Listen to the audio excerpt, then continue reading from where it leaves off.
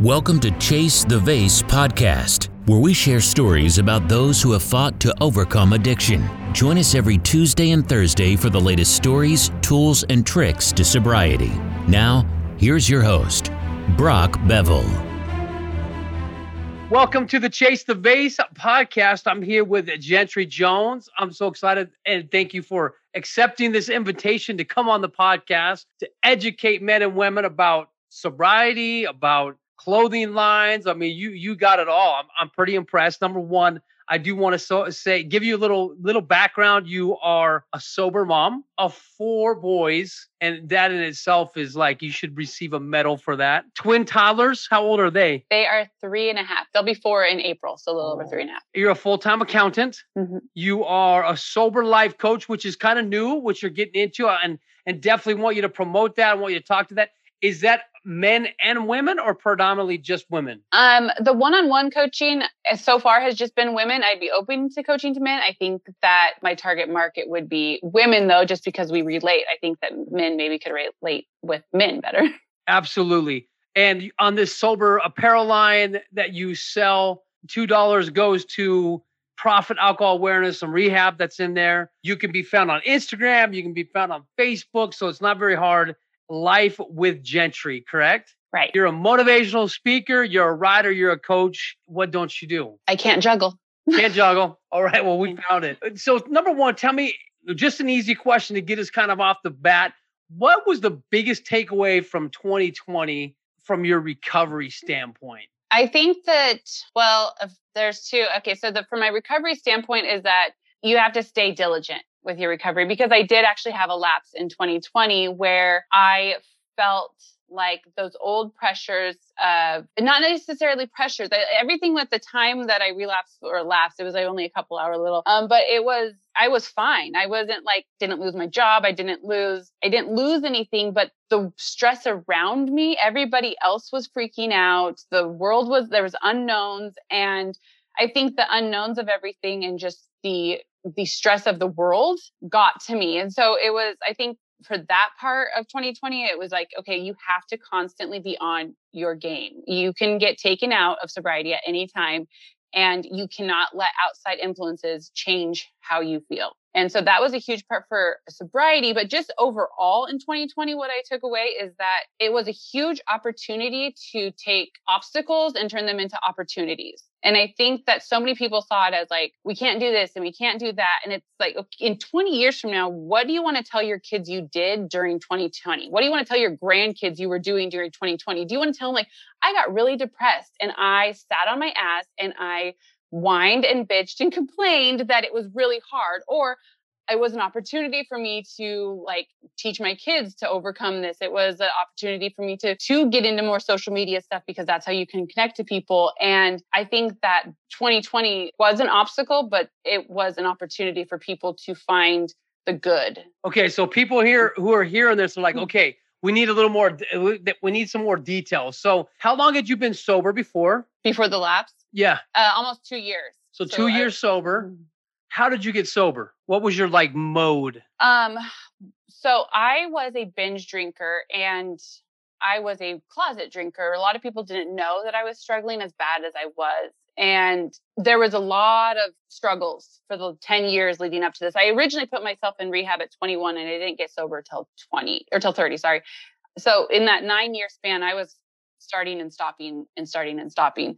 And the year before I got sober was probably my worst year. I had one of my worst moments, but the day I got sober wasn't my worst moment. It was just my final straw. And it also was a incident at work. And so I had this circle of people that kind of knew what was going on, but didn't want to talk to me about it. And I knew that. So I played off of that. I manipulated that. I knew that they weren't going to address it.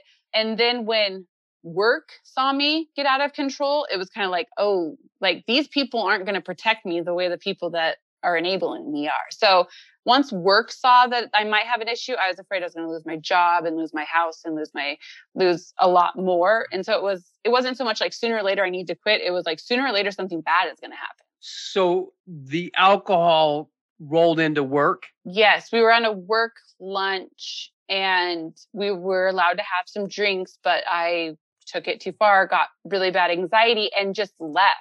I just got up and left when we got back and didn't tell anyone where I was going, was drunk, drove home, and scared a lot of coworkers. Was that, if you could look back at that and talk to those coworkers now, what would you tell them? Like, did you feel like it was okay for them not to say anything, or do you wish because they knew that they would have like got involved in your life? So those coworkers, that was the first time they had kind of seen that. So one of them did actually follow me home, or they didn't follow me home. They had come to check that I was home. So they went to my house to double check my car was in the driveway. And then I had a big sit down with my boss when I came back the next day. Because I think that's that's a problem that people don't want to address. Like they have colleagues or they have family members and they're like, man, I know my sibling or my friend has a problem, but I can't address this issue with them. Like, how do I talk to them? Right. So how would you have appreciated more of a sit down with even the people that were codependent of you or to you? Do you wish they would have talked to you? Absolutely. I do wish that some people, people were literally just kind of watching me die because they didn't want to offend me or they didn't want to hurt my feelings. And I would have been pissed off and I would have shut them out and I would have blocked like their energy and I would have fought them. I know I would have, but if they would have stepped in and been like, this is not safe for your kids. If they would have there was a point that people should have stepped in and probably taken my kids away. And they didn't because I was crying and I was upset and I felt bad. And that feeling bad, it's real, it's true, but it's a huge manipulation to people that aren't addicts because they don't understand like, if you feel so bad, why would you keep doing it? And I mean, you have to come to your own. You have to make the decision on your own. You can't, nobody else can force you to do it. But I do think there was a lot of opportunities that people could have called me out or intervened a little bit more with my kids or my driving or just really dangerous situations. Okay. So work finds out, you said it wasn't your rock bottom. You had another incident that kind of was a bigger deal than this. But so how did you take control of your drinking? Did you just cold turkey it or what was your process? I had already been going to AA since the beginning of the year. So I got sober May 1st. I had been going to AA off and on since the beginning of the year. So I just started committing to go to AA every single day. And I would go on my lunch break and even on the weekends, I would drive up and make sure I went to a meeting. But I did that for about 2 months. And then got back into like my health and fitness and trying to really live a healthier life. But I think that when it really took a switch for me to like, okay, this is sticking this time because I had done a couple months here or there at a time for those 9 years. But I think what really started to stick was when at 90 days, I made a post that I was 90 days sober. And it was kind of like, I am outing myself about this because I don't want to go back to it. And I was always like afraid to out myself because then when they saw me at the bar or when they saw me buy the alcohol that they would think something, Like, so wait a minute, you had 90 days. Yeah. I love that.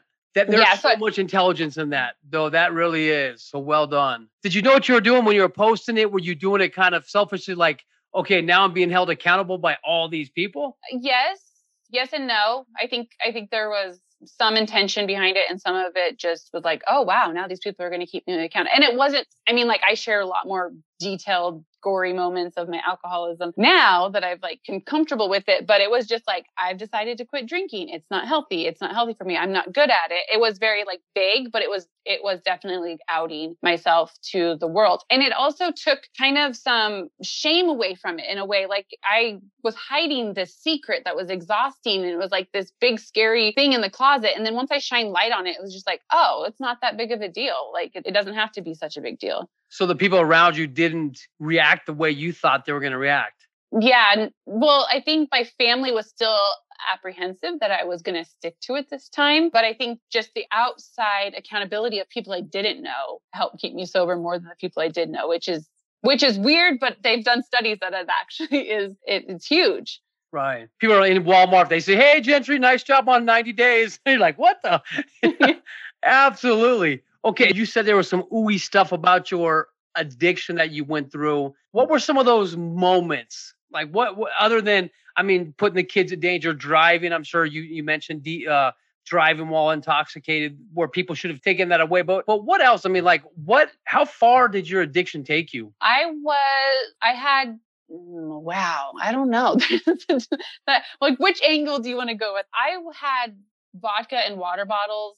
I would have to drink in the morning, not necessarily that I had the shakes, but just to calm my anxiety and just to feel better. So there was mornings I would wake up and take a shot before I went to work just to kind of get through the morning. I would have platinum bottles in my leggings where I would just stuff them in my leggings and people didn't see them or know, and bottles hidden in the garage and my shoes. And it was so much worse than people realize. And my dad had apologized about that. I was like, it's not your fault. I was hiding it from you, but that he didn't know more. But it was a constant thought process of like, am I going to drink? When am I going to drink? Can I drink? Should I drink? I'm not going to drink. Can I? And like, okay, and then hiding it just in case I wanted to drink. And that's a lot of work. Oh, right. So how much calmer is your life?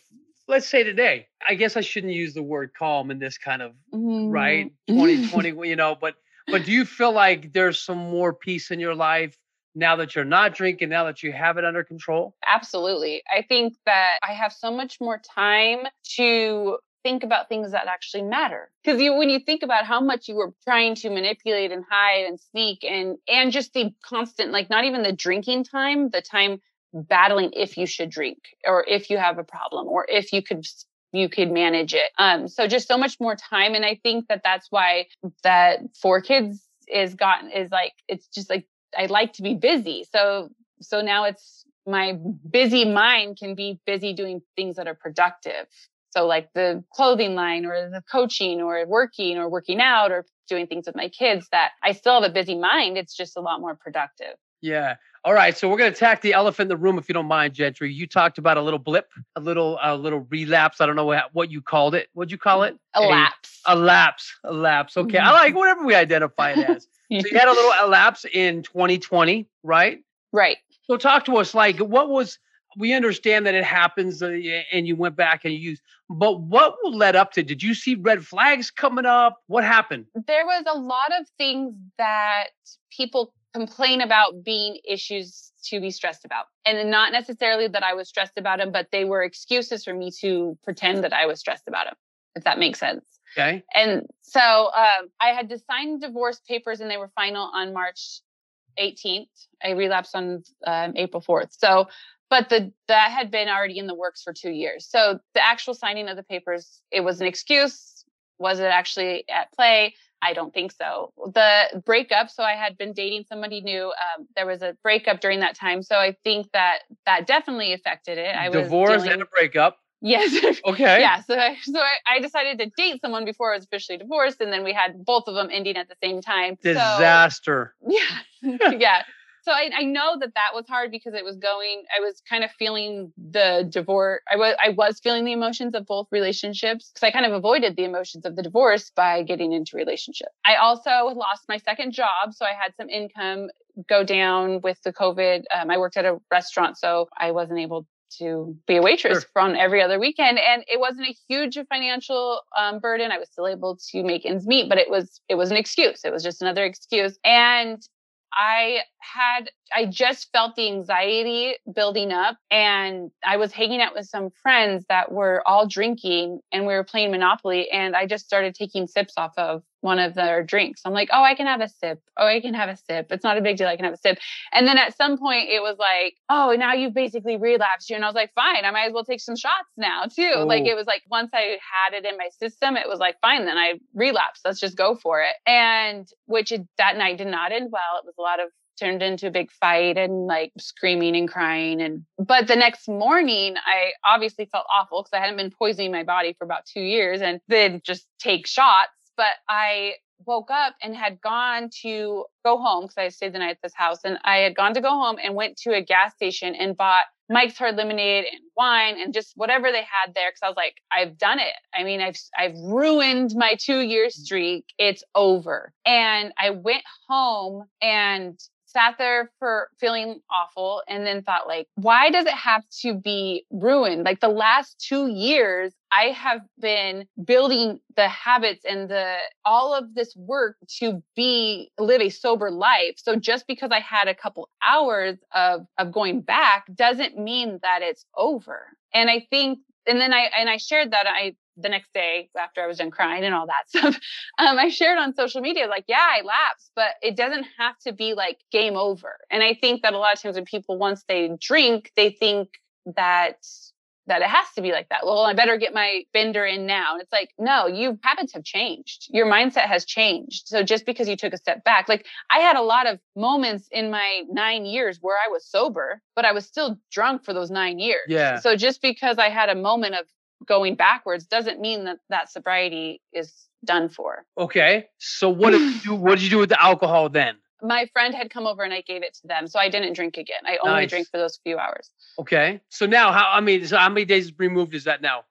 So that was on 4/4 of 2020. Okay. So question this, just because there's people out there listening to this, right? Do you feel like there's always this stigma with time? Like how much time do you have sober? And I'm going to say it to you just like how I feel it. Time does not matter at all. Right? Does that make sense? Like, in my opinion, it does not matter. 10 years, 50 years, because you can still be a dry drunk and be a complete asshole, right? Or you can be someone that just figured it out and they're not using it again. So time isn't a big factor. How are you doing like mentally and reutilizing those tools? Sorry, can you? Yeah, with your tools. So you said you had already established good routines in those 2 years. So you feel like you were able to go right back at it and just start kicking it again? Yes. I feel like I had already created habits of like, I don't need alcohol to go to sleep. I don't need alcohol to get through events. I don't need alcohol I handled this stressful situation. I handled this stressful situation. And fitness is huge for me. So fitness, Monday morning, I got up and made sure I worked out. It was like, okay, we're getting back to our normal routine. You can cry, you can be upset, you can feel all the emotions.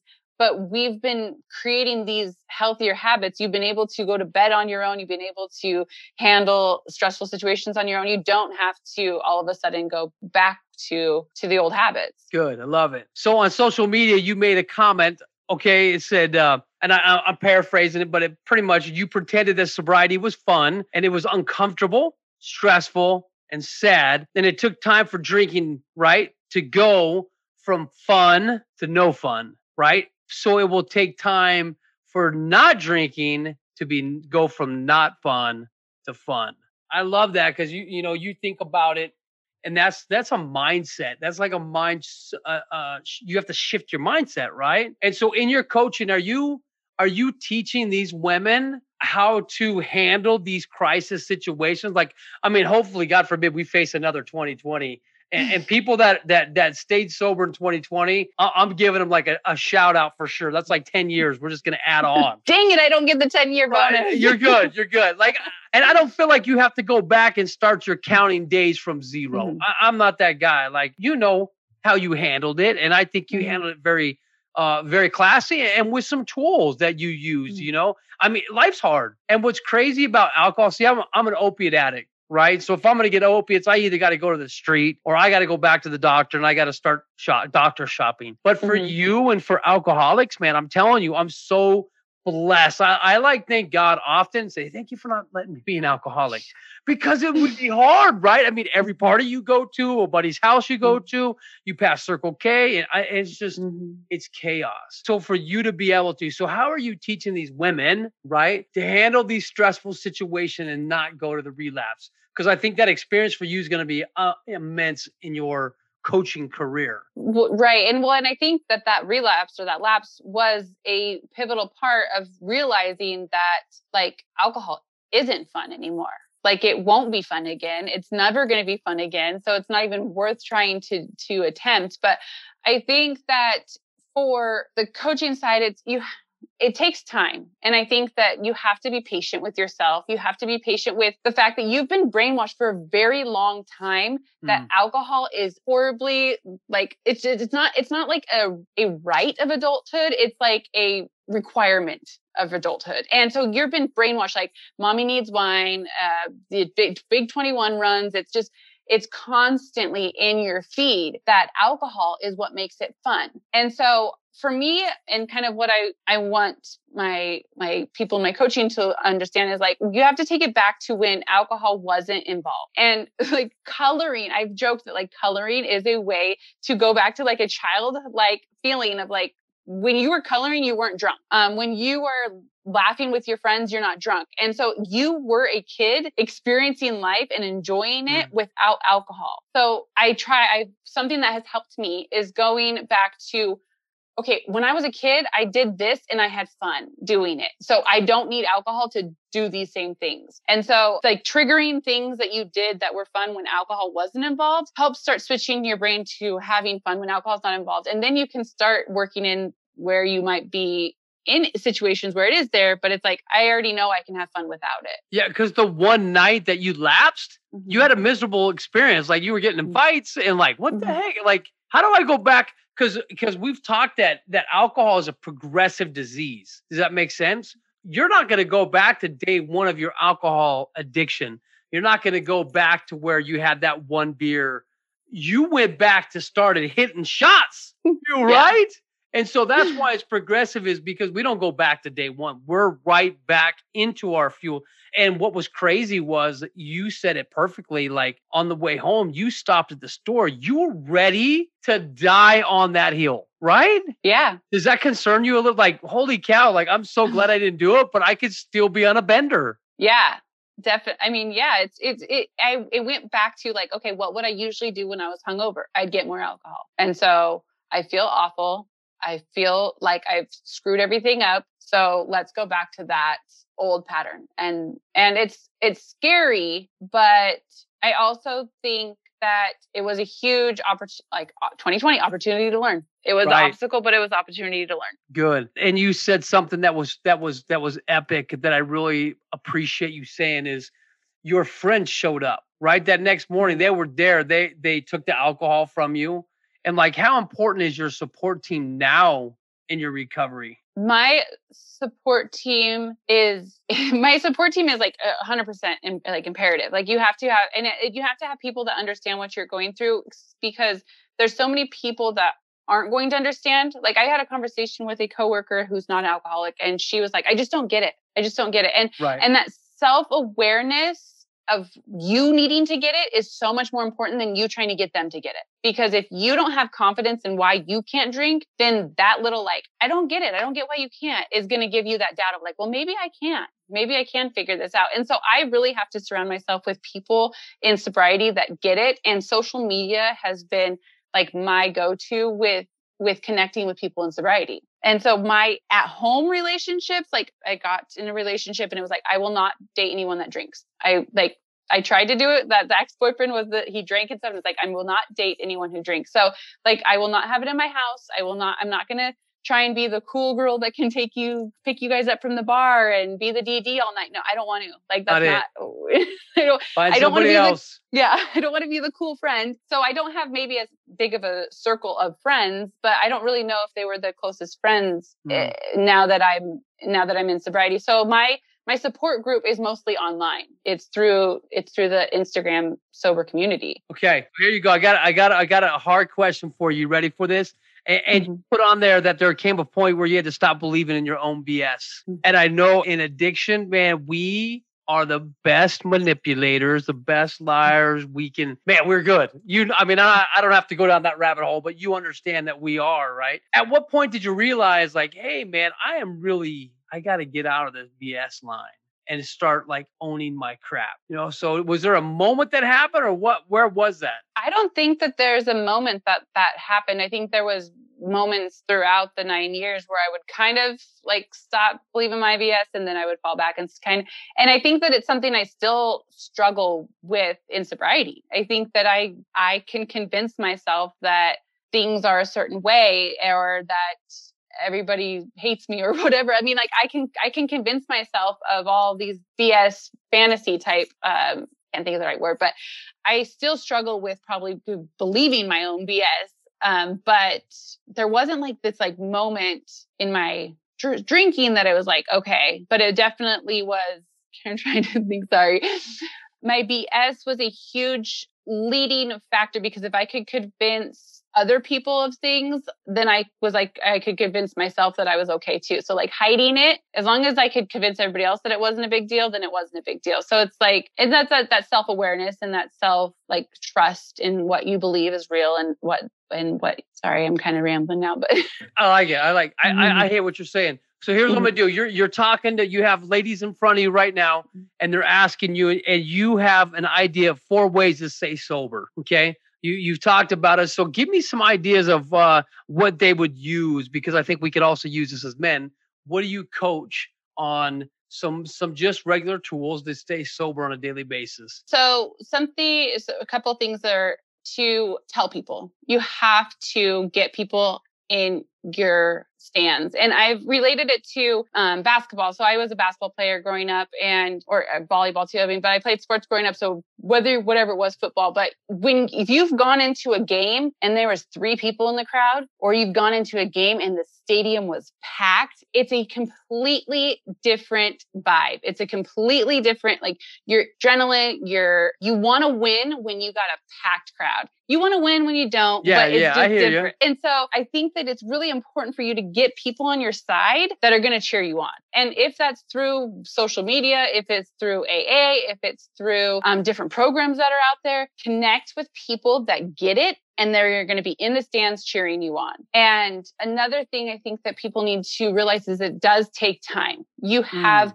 created a canal in your brain that's carved out. You want to keep going that way. You want to keep going that way. And you're going to have to now go backwards. And it's a lot of work. And even if you're sober, you're still going against the current. You're going against the grain for a long time before you're back on track. And so you have to be patient with yourself and I kind of envision as like blinders, like just keep those blinders on and keep going to just get the alcohol out of your system. And as long as it takes just to get the alcohol out of your system, and then you can start working on why you drink and what's going on and all these things. But until it's out, until you get back, you can't. And so I think a lot of people want to be like, well, I want to sit down and talk about my trauma. It's like, okay, that's great, but you got to get the alcohol out of your system. You're still drunk. Yeah. You're still high. We can't talk. Yeah. Yeah. Okay. I love that.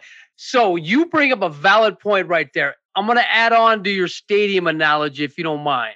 Okay. As many people as you have rooting you on, you also have people on the other side saying, Gentry can't do it. She's going to fail again. I don't like what she's wearing. She's a drunk, right? Have you noticed, like, as soon as you out yourself as an alcoholic or addict, whatever, you find haters. Mm-hmm. Did you notice that? Did you have any? I've had some, but I don't think it's necessarily, I mean, I guess not necessarily people I don't know. I haven't had a ton of people on social media just like go at me because I say I'm sober. It's like, okay, yeah. I don't care. I don't know you. But people that I know that have had opinions about it, that's a lot harder. It hits a little bit deeper. And a lot of them it's not just that I'm sober, it's that I'm so out there about it, or that I'm so like in your face, or you just want attention. And it's like, yeah, I want attention. I want to shout it from the rooftop. I want to help other people in the same situation. So it's hard, but the more you're in sobriety, the more they realize that like those people are like, don't matter. Kind of like, okay, thanks.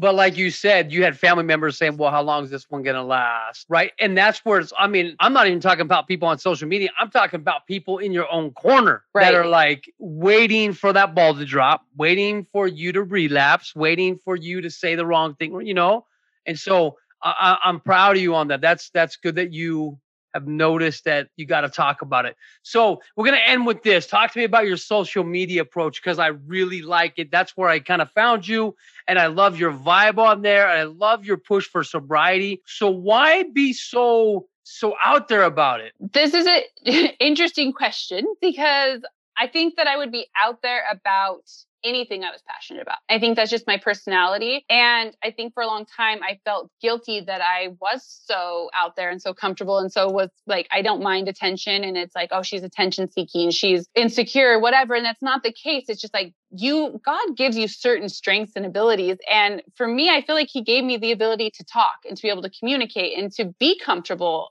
sharing. So whether I was struggling with sobriety or whether I was struggling with bunions, I would be super passionate about helping people that were struggling the same way. So for me, it's about truly like helping people. And I want to entertain too. I don't want it to just be like sobriety is the best thing and like alcohol industries are brainwashing you. It's like we are alcoholics, yes, or we struggle with alcohol, but we're still like human beings that like to laugh and like to have fun. And it doesn't have to be like I'm passionate about sobriety, but it's not my entire life. I'm only vocal about it so much because that's just my personality. Right. And so I think I want to show that you can have fun. I have fun with my boys. I like to make reels about stuff that isn't even related to sobriety at all, just to try and entertain and help people laugh and try to do something to brighten their day. So since you're fun with bunions and you brought that up, will you do the bunion dance next time? Will you post something? I want to see if you can pull that one off. I don't know how you're going to do it, but throw it out there. I don't struggle with bunions, so I don't know how to. What's the bunion dance? Is that like a real thing? Well, you said bunions, so I'm going with. I'm like, yes. Okay. He's adamant about bunions. I want to see the bunion dance. But you know what's interesting is, and I'm hearing what you're saying is you're passionate about it is because it almost took our lives. Like the cost of admission to be in the sober club was almost death, right? 3 things: death, getting locked up, or sober up. That's it. I mean, how many old drug dealers do you see? Not many. You know, there's not many of them out there, right? Because they're dead or in prison. And it's the same thing with alcohol, man. I mean, it's a serious disease. I want to say thank you. First of all, Happy New Year. Thank you so much for coming on the Chase the Vase podcast. And I'm here again with Gentry Jones.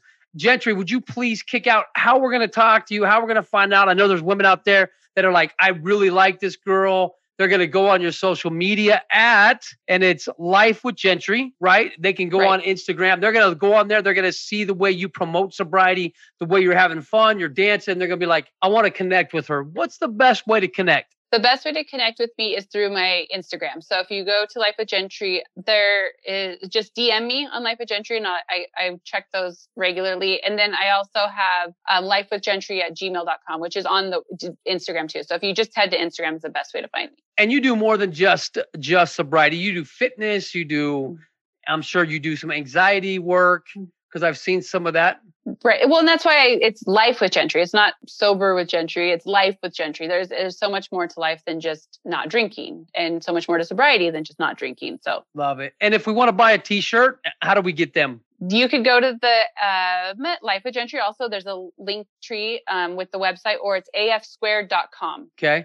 And is there any men's shirts? Yes. Is there? I only saw the women's because I want one. Yeah. I think they're pretty neat. They actually are really cool. And the AF stands for? Alcohol free. But or for my kids, I say alcohol free and fun. That's fun. There you go. Squared. Because it's AF squared. Yeah. Okay. Good. But yeah, there's the women's like fit tanks, but there's also just crew neck shirts. And then there's some sweatshirts and some other stuff. Love it. Amazing. So just really honestly, thank you for your voice. Thank you for sharing your relapse with us. Well, we're throwing out your strength to all those out there that are struggling, have a loved one struggling. And thank you for being on the Chase the Vase podcast. Thank you for having me. You've been listening to Chase the Vase podcast. Be sure to subscribe on Spotify, Anchor, or Apple Podcasts to get new, fresh weekly episodes. For more information, please follow us on Instagram, LinkedIn, and Facebook, or visit our website, chasethevase.com. Until next time, keep chasing the vase.